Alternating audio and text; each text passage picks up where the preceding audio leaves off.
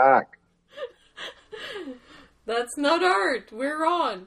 We're on. Is there still snow on the ground up in Sault Ste. Marie? No. It's all gone. It was there for a long time this year. Absolutely. Yeah. It was a cold spring. Actually, the reason I'm saying that is because I thought it was funny. I don't remember the artist's name. You sent me a link to him. I don't know him, and he has a piece that was kind of a tribute to the steel workers or steel mills and that in Sault Ste. Marie. Yes. Yeah, and I noticed there was just a little bit of snow on the ground in that picture too. So I think it's pretty typical. Yeah, in London, you're always in the tropics compared to us. It hasn't felt like that this year. It's been pretty cold. But yes, we lost our snow. Well, this year it was really late still, but not. You probably just lost it last week. We were probably 2 to 3 weeks ago. Yeah, there's still snow in the forest, but around our house it's finally all gone. There was a little tiny patch that stayed there forever. Yeah. I was a little surprised that you aren't watching the hockey game. No, I don't like hockey. Okay, I didn't know that. It's just Dave. I'm sure he's glued to the television. Oh, yes. Yes. And Jonathan, Jonathan's a fan, right? Jonathan is not too much into it. He's a little bit into it. I thought he was because I know that I've seen pictures Dave put of him going to games and stuff. Yes, he goes to game with Dad. He goes sees the Hounds downtown. Right. Well, that would probably be a little bit more exciting too to see it live rather than on television. Yeah. So our topic for this week is public art, or we could call it architecture, or we could call it earthworks, or site-specific sculpture, or big art, big outside art. Yeah, you had sent that document when we first were talking about doing this, and had a few different ideas for different episodes, and the one that we were sort of focusing on with this, well, it was that, but it was also kind of art in unexpected places, and I find that interesting too, like the idea of art being there that people that are not really paying attention or maybe not that artistically inclined, they don't even know that it's art. And a lot of public sculpture is that way. It could be there for a long time and people don't really pay attention to it. True. It just becomes part of the landscape somehow. Yeah. I mean, I notice it myself, but I'm probably more in tune with that than your average Joe, shall we say. Yeah, I talked a little bit with Angeline. Angeline listens to us.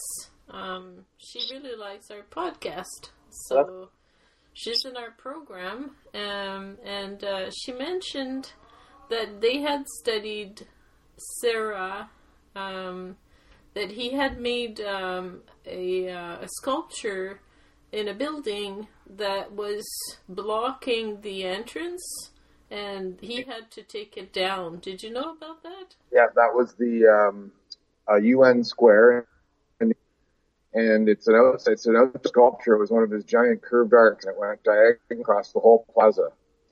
And it was interesting because it was a rather offensive piece of art. I mean, I like him as a sculptor, but I think that was a real statement to block that, to put that across there. But what was interesting was this was during the Reagan administration in the U.S., and it was a very strong sort of movement, I guess, from the right wing in the U.S. to, this whole idea that that's not art, or that shouldn't be there, or I could do that, that sort of sentiment about these things. And that was one of the things that they actually spent a whole bunch of money to get rid of that. Now, he didn't have to remove it. He was pretty pissed off about it having to be removed, but they took that thing down and just made it into scrap. Yeah, that's an interesting, it really is. And it was, again, I think that it wasn't necessarily the best place to put a big piece of public art like that, but, and people I think were somewhat, annoyed by it. But at the same time, it's just interesting that because he would have gotten a very large grant to do that piece in the first place. And then, I don't know how long it was up for. It was probably up for at least 5 years, I'm sure. I don't know when it was commissioned, but it was in the early 80s that happened, and there was really strong anti-art sentiment in the U.S. at the time. And that was that happens a lot, I think. That happens a lot, that artists put up some strange, huge structure, and people don't like it. I can think of the Georges Pompidou Center in Paris, which people wanted, to destroy, right. And now it's so well known and it's liked and everything. And when would that have been? That's a lot. That's like 100 years ago or something like that? I'm not sure. I don't think it was 100 years ago. I think it was in the 60s, but I'm not sure about that. But that's just a quick Google. Who was the artist again? I didn't. It's the building in France, the Art Museum of Fine Arts. It's called the Georges Pompidou Center. I've heard of that. And it has staircases outside, and it shows like big pipes, and it's all like the building turned inside out. Oh, I've seen pictures of that, right? And so there was a lot of public outcry about that. Yeah. I didn't know that. That's interesting. Yeah, and that's more of an architectural piece. But I mean, I think art and architecture are kind of very interrelated. I mean, especially when you get into these fancy design buildings and that, they really are giant works of sculpture, right? Mm-hmm. Like the Bilbao Museum, Guggenheim in Spain, right? I mean, that's just like a work of art, the building, right? They actually, all of the Guggenheim museums are like that as far as I know. Oh, Frank Gehry, yes. Yeah. There's one in, Bilbao. Yeah, I think that's the name, the big silver one. Yeah. And the other artist I can think of is Maya Lin. She did the Vietnam Memorial. Yeah, that's a really important piece too. People hated it. Yeah. At first. Well, there was a lot of bad feelings just about the Vietnam War in general, right? And I think that would have had a lot to do with it. And even though it was a what do you call it? A tribute, I guess, to fallen soldiers. That's what it was, right? It had all their names on it. Yes. I think there was still this feeling when that came out in the United States that, Vietnam veterans were really not very respected compared to because they didn't win the war, right? Or, I mean, that's kind of a debatable point too, but we don't need to get into that. But that's getting off topic. But that, I think that's a very important piece of sculpture. But that's still there though, right? That's in Washington, right? Yeah, it's still there, and it's the most visited site. I was reading about it. Millions of people visit it every year. So, and it was interesting too because you had brought up in your little pre-show, pre-podcast blurb that there's very few women that make this. Yeah, I was trying to find women that. There really aren't that many. The other one that who makes really nice work that is outdoor and public is Louise Nevelson, and you mentioned Louise Bourgeois. Oh. And you mentioned Maya. Yeah, those are like the three main ones. And there's another woman that I've heard of named, I'm not going to say her name right because she's Polish and she's got a lot of letters in her name, but it's like Magdalena Andrzejowski or something like that. And she makes pretty nice work. And some of it has fabric in it, which is interesting. Oh, yeah? Yeah, I think you'd quite like it. Outside? No, more of her inside work. She's got outside works that are like a lot of, they're sort of figurative stuff. I don't know that much about her. I really shouldn't talk. I just remember those are like the only four women that I could think of that make these large public art installations, right? So it's kind of unusual. It seems to be, as you said, a very masculine thing to put this giant piece of steel in the middle of a plaza that people want to walk across in some cases. That's not a very nice thing to do, I don't think. I think it is. Yeah. But you could argue with me about that. Oh, well, I like it. I like it. I like the kinetic element. I'm thinking of like Calder. kinetic. I don't know. I like it. I find that some of it I can see it being kind of sterile, maybe, and not that interesting. Like, what did you think of that piece that you sent me? The one that's in Sault Ste. Marie. That's a very typical. Very Llewellyn Davis, yeah. Argoma Blue. It's a whole bunch of beams, kind of stuck together, almost like what's that game with the sticks that the. Or like Meccano even. Remember Meccano?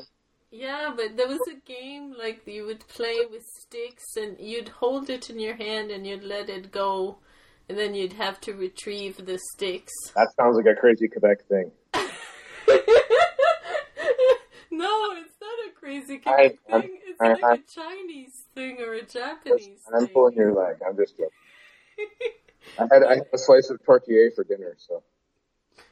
You had a what for dinner? A slice of tortilla for dinner, so I had Quebec. Oh, can I help you with the pronunciation of that? Tortilla? Tour. Okay. Tourtière. Tortilla. I knew that. Oui. Tortilla. I've been away from French-speaking people for too long. I don't have enough people correcting me. I don't mind at all. At least you know what a tourtière is. You know? But yeah, what do I think about Argoma Blue? Well, it's my perception of art has changed a lot since I started making it. I think it's a huge education. Sure.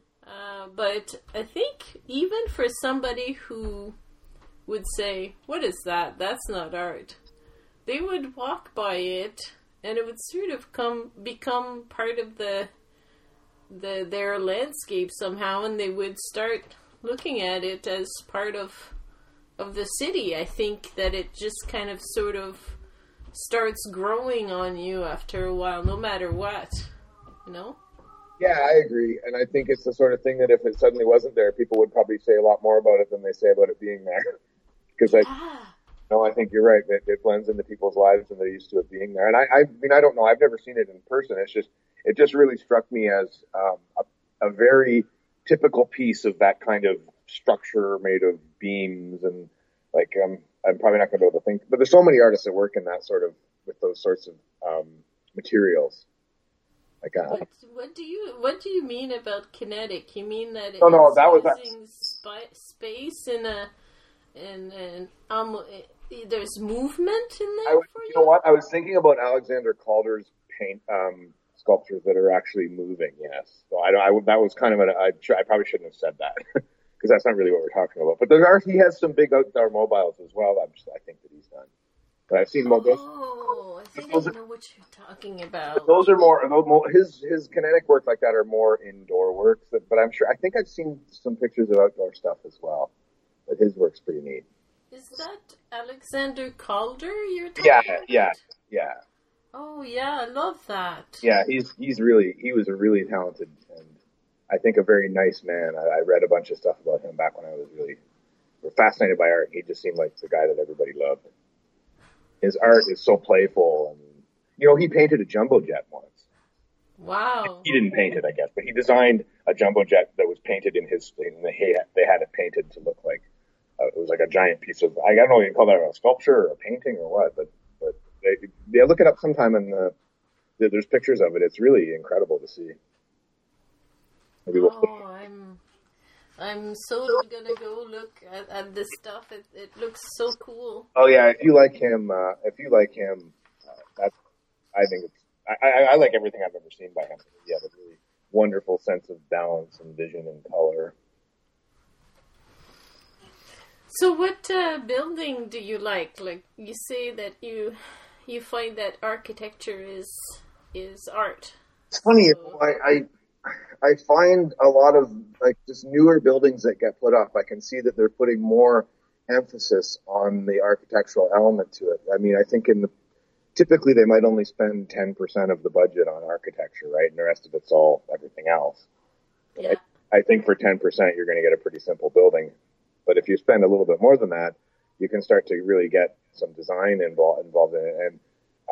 And I mean, the Bilbao Guggenheim Spain is a great example, but I mean, that's kind of that's the top of the heap, right? I'm thinking even of some buildings that I used to see around, like Ontario. There was a, what's the name of it? It's a building like in, like kind of around Kitchener-Waterloo and the Delahaye and Touche building. It's like black and it has like an orange, like horizontal piece connected to it. It was just like an accountant's office, but it was really nicely designed. And so I see things like that, and I think that, the landscape could be a lot more beautiful than it is sometimes. And you see some of the things that get put up, there's no design whatsoever to them, And I mean, I don't know. I think about, like, I took a trip to, being an engineer, I took a trip with my class back in school many, many years ago now to Chicago. And there are so many beautiful architectural buildings there. Like the Sears Tower it's fairly, I don't know, maybe you'd call it utilitarian, or it's not really, doesn't have like beautiful lines or anything. It's very straight up and down, but I think that's really cool. And the John Hancock building is another incredible one, which is interesting. It actually tapers as it goes up. And what they do is you can actually, I think the higher levels of it, if I remember correctly, are, because now you've got smaller floor space, so they've actually got people living on the upper parts of it, whereas the lower parts all offices, because you can't put apartments into a whole block. You would have built one room in the middle that would have no windows in them, kind of thing, because it's just so big. But anyway, it's a cool building, I think. And I'm trying to think of one. There's some great architecture in Toronto, I think. Some of those tall buildings. I mean, that was kind of what made me want to become an engineer, really, when I was really young, going to Toronto and seeing these tall buildings and thinking, man, I can't believe that we can build these things. They're incredible. And, of course, once I took engineering, I realized pretty quickly that probably structural engineering wasn't the best place for me to be because of the liability involved and because of the decimal place. The CN Tower just fell down. No, just kidding. I just ended up with, different interests. But certainly these large buildings and architecture, and I think in a way that's what probably prompted me when I was young to be interested in art, period. Like I don't think I knew it at the time, but I think as I started making art, and a lot of what I did when I made art was very linear pieces with hard edges and color field painting, and it's very much drawn from a drafting kind of background rather than from a drawing background, if you know what I mean. No, you're bringing up color field, and I had an interesting conversation with somebody who works at the art gallery, and he loves color field as well, and I asked him why would you remove yourself completely from any emotion, really? He said, yeah, it's a pretty cold place to be when you're painting in that style. Yeah. And I said, why? So what do you want the viewer to take away from this? You want the viewer to get it. That's it, right? Like you want the viewer to get that it's not, in order to make art, you don't have to paint a pretty apple or a horse or, something like that. You just want people to get that art can be just about one stripe across like that, right? That's it. Well, we get it. Now, is that okay if we just move on? Or, like, why continue in that?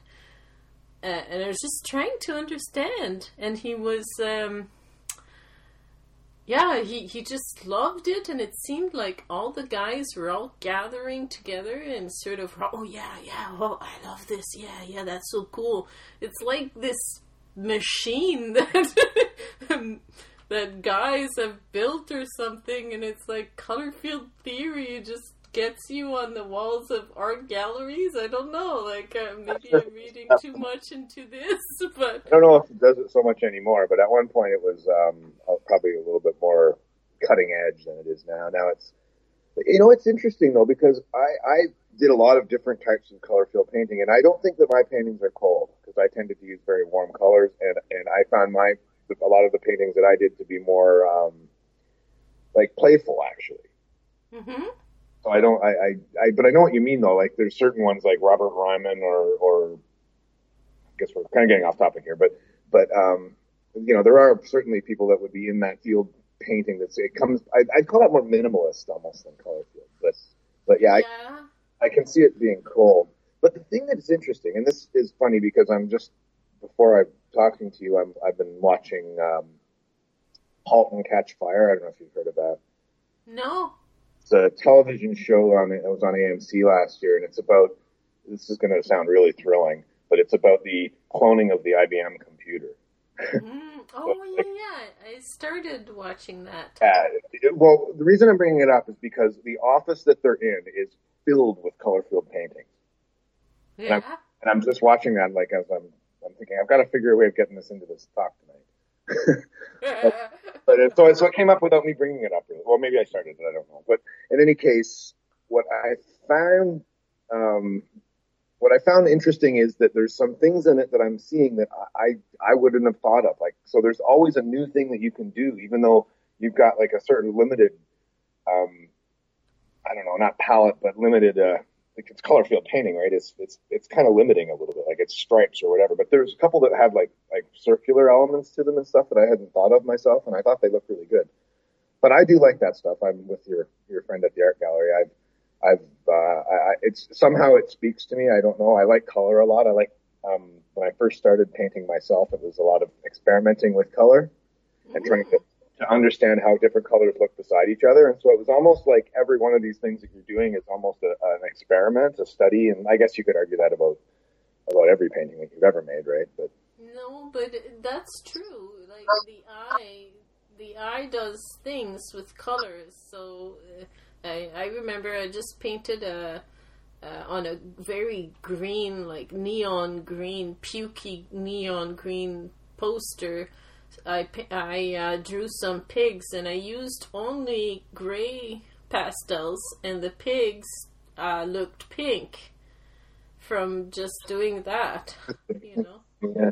Oh yeah, I think that forcing yourself to limit, like, in terms of trying to become a better artist and to understand your own ideas and thought processes better, to do those sorts of exercises is the most important thing you can do, I believe. Yeah, we did do really some color theory in my drawing with color this term, and I was okay with it because you sort of have to know this if you're in a program, in a fine arts program. But my gut feeling is always to throw that out and just use what feels right. Like I just take my palette and I build it with what feels right to me. I'm an emotional painter, so color field theory for me is like, well, that's cute. Now let's move on. Yeah, for me it was like, how many coats of that, like that red, can I keep putting on the canvas? Like I'm staring at a picture right now that I painted. I don't know what year, and I remember I had that one, like, it was stapled to the wall. It's about I don't know, it's about 4 feet, a little bit more than 4 feet across, and maybe about 5 to 6 feet high, about 5 feet high. It's a fairly big painting, and I remember just putting on the red every day. I did that for like a month. I put on at least 30 coats of red on, and it just, I think it's a great painting. I'll take a picture of it. I'll take a picture of it. I love it. But I've got other paintings that I would not say are great painting. And in fact, I think it's my favorite painting of all the ones that I ever did. And I've got other ones that I kind of like, but most of them I think I was somebody who probably should have been doing it for a little bit longer and really developing the ideas. Because the one that I'm saying that I liked was one that I worked on at more at the end when I kind of no longer was making paintings. I should get back into it, really. Anyway, we're not talking about public art. I see a connection between color field painting and a lot of these when I'm making them, and I've got another one that is to my right, two in the room that I'm in, And it was almost like a plan for a piece of public sculpture, actually, and it's a color field painting, so there is a connection. There must be. Yeah, so it was kind of, and actually, to come back to that Richard Serra piece, it was almost one of his, like, it was meant to be a curved arc, but it was going to be colored panels instead of solid steel. Mm-hmm. Yeah, maybe I'll take see if I can get a decent picture with my phone and send it to you, so you can see what I'm talking about. I don't really have any good documentation of any of the work that I ever did. Do you do that? By the way? Yeah. Always taking pictures. It's like an obsession, you know. Everything I make, I take a picture. Yeah, I did. And I take pictures during the process, which most people don't like, because they don't like showing a painting that's not finished, or, you know, that they're working on because it's not quite right. But I do it all the time. I take a picture, I stop and I take a picture, and I share it on Facebook.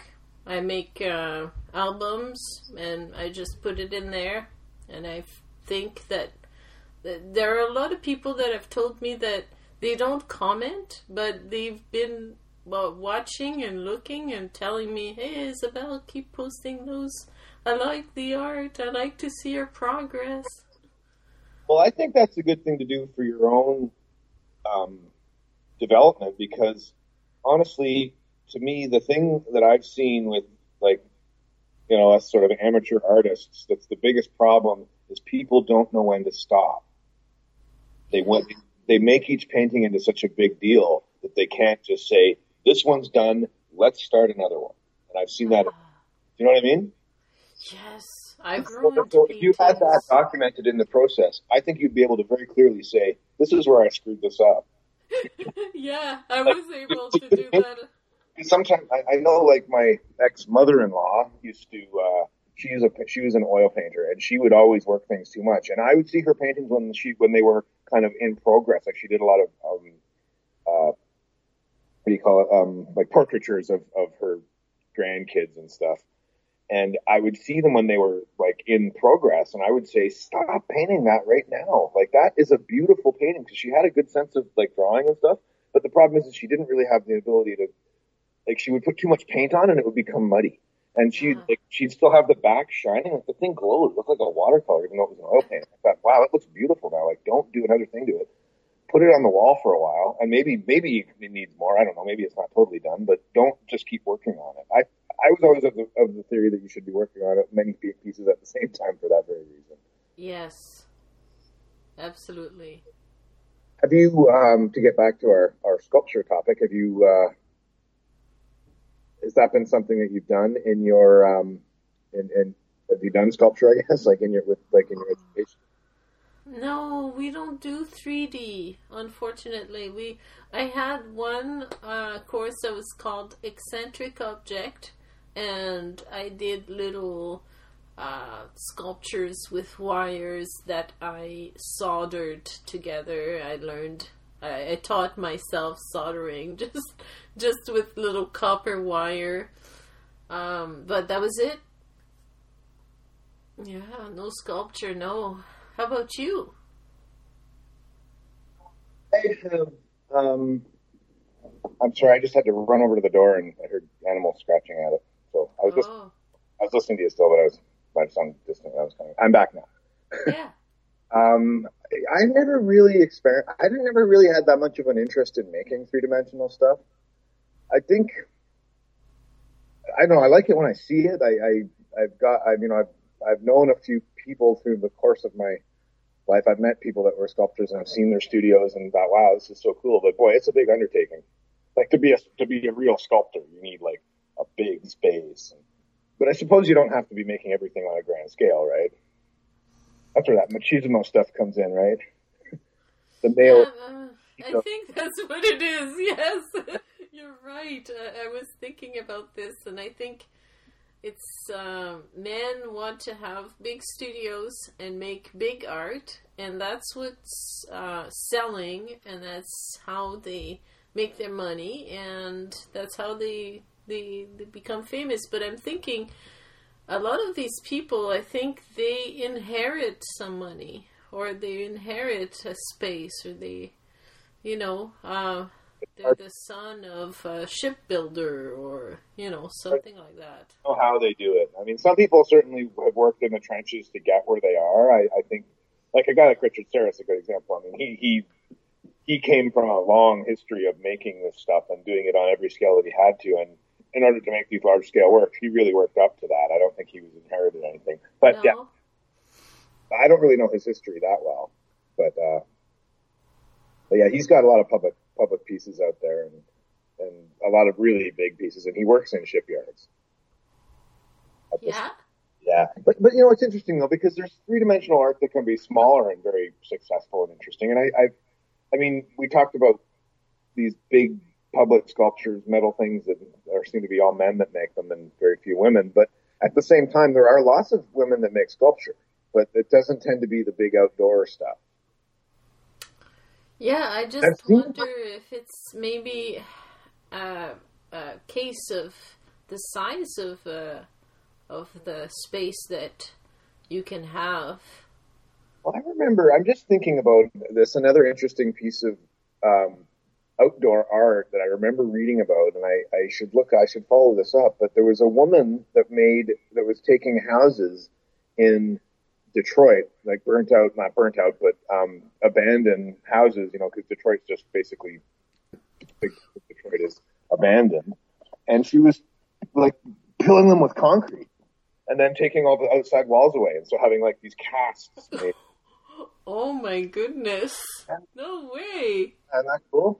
Yeah, I remember reading about that. I don't know what made me think of that, but I don't know who the artist was, but I remember it was a woman, and it was a big piece of outdoor art. So there's another one. And then the other one that I saw that was really cool was, it wasn't an outdoor piece. It was an interior piece. I think I saw it at the Art Gallery of Ontario, and it was a woman who made this piece, and it was like a shed that had been had a bomb exploding in it. Except she took all of the pieces of the explosion and had them like in the art gallery, like hanging from the ceiling, so it looked like this exploding garden shed. Oh my goodness! Oh yeah, some people are just too clever for their own good, right? Wow. And that was, I don't know who that. I remember that was a woman as well, though. So there's lots of women making great three-dimensional art. It's just, it seems that these boring pieces of metal beam sculpture and stuff is mostly men. And I find some of them less boring than others, but it's not the thing that turns my crank the most about art. I like Richard Serra's work, but I think he's on a different level than a lot of that, you know, the beams welded together stuff. Well, I guess there's, it's almost like building a church in a way. You know, like you're building something huge that brings awe. You know, it brings awe because you've built this big thing like bridges. Bridges are humongous. We haven't talked about them. That's cool. Yeah, and bridges are incredibly beautiful things too. They can be. I mean, some of them are better looking than others, but like you look at a bridge like the Brooklyn Bridge, it's a beautiful piece of architecture that's been around since, well, I don't know, the mid-1800s or something like that. Oh yeah. Crazy how old these things are, some of them. So we were past the 30-minute point, and I don't want to take you away. Oh no, I'm okay. I just want to make sure that we've gotten enough of discussion about our topic on hand. Oh yeah, we got. I think we got lots for tonight. So I'm gonna say good night, and I'll see you soon. Adieu. Adieu. Okay.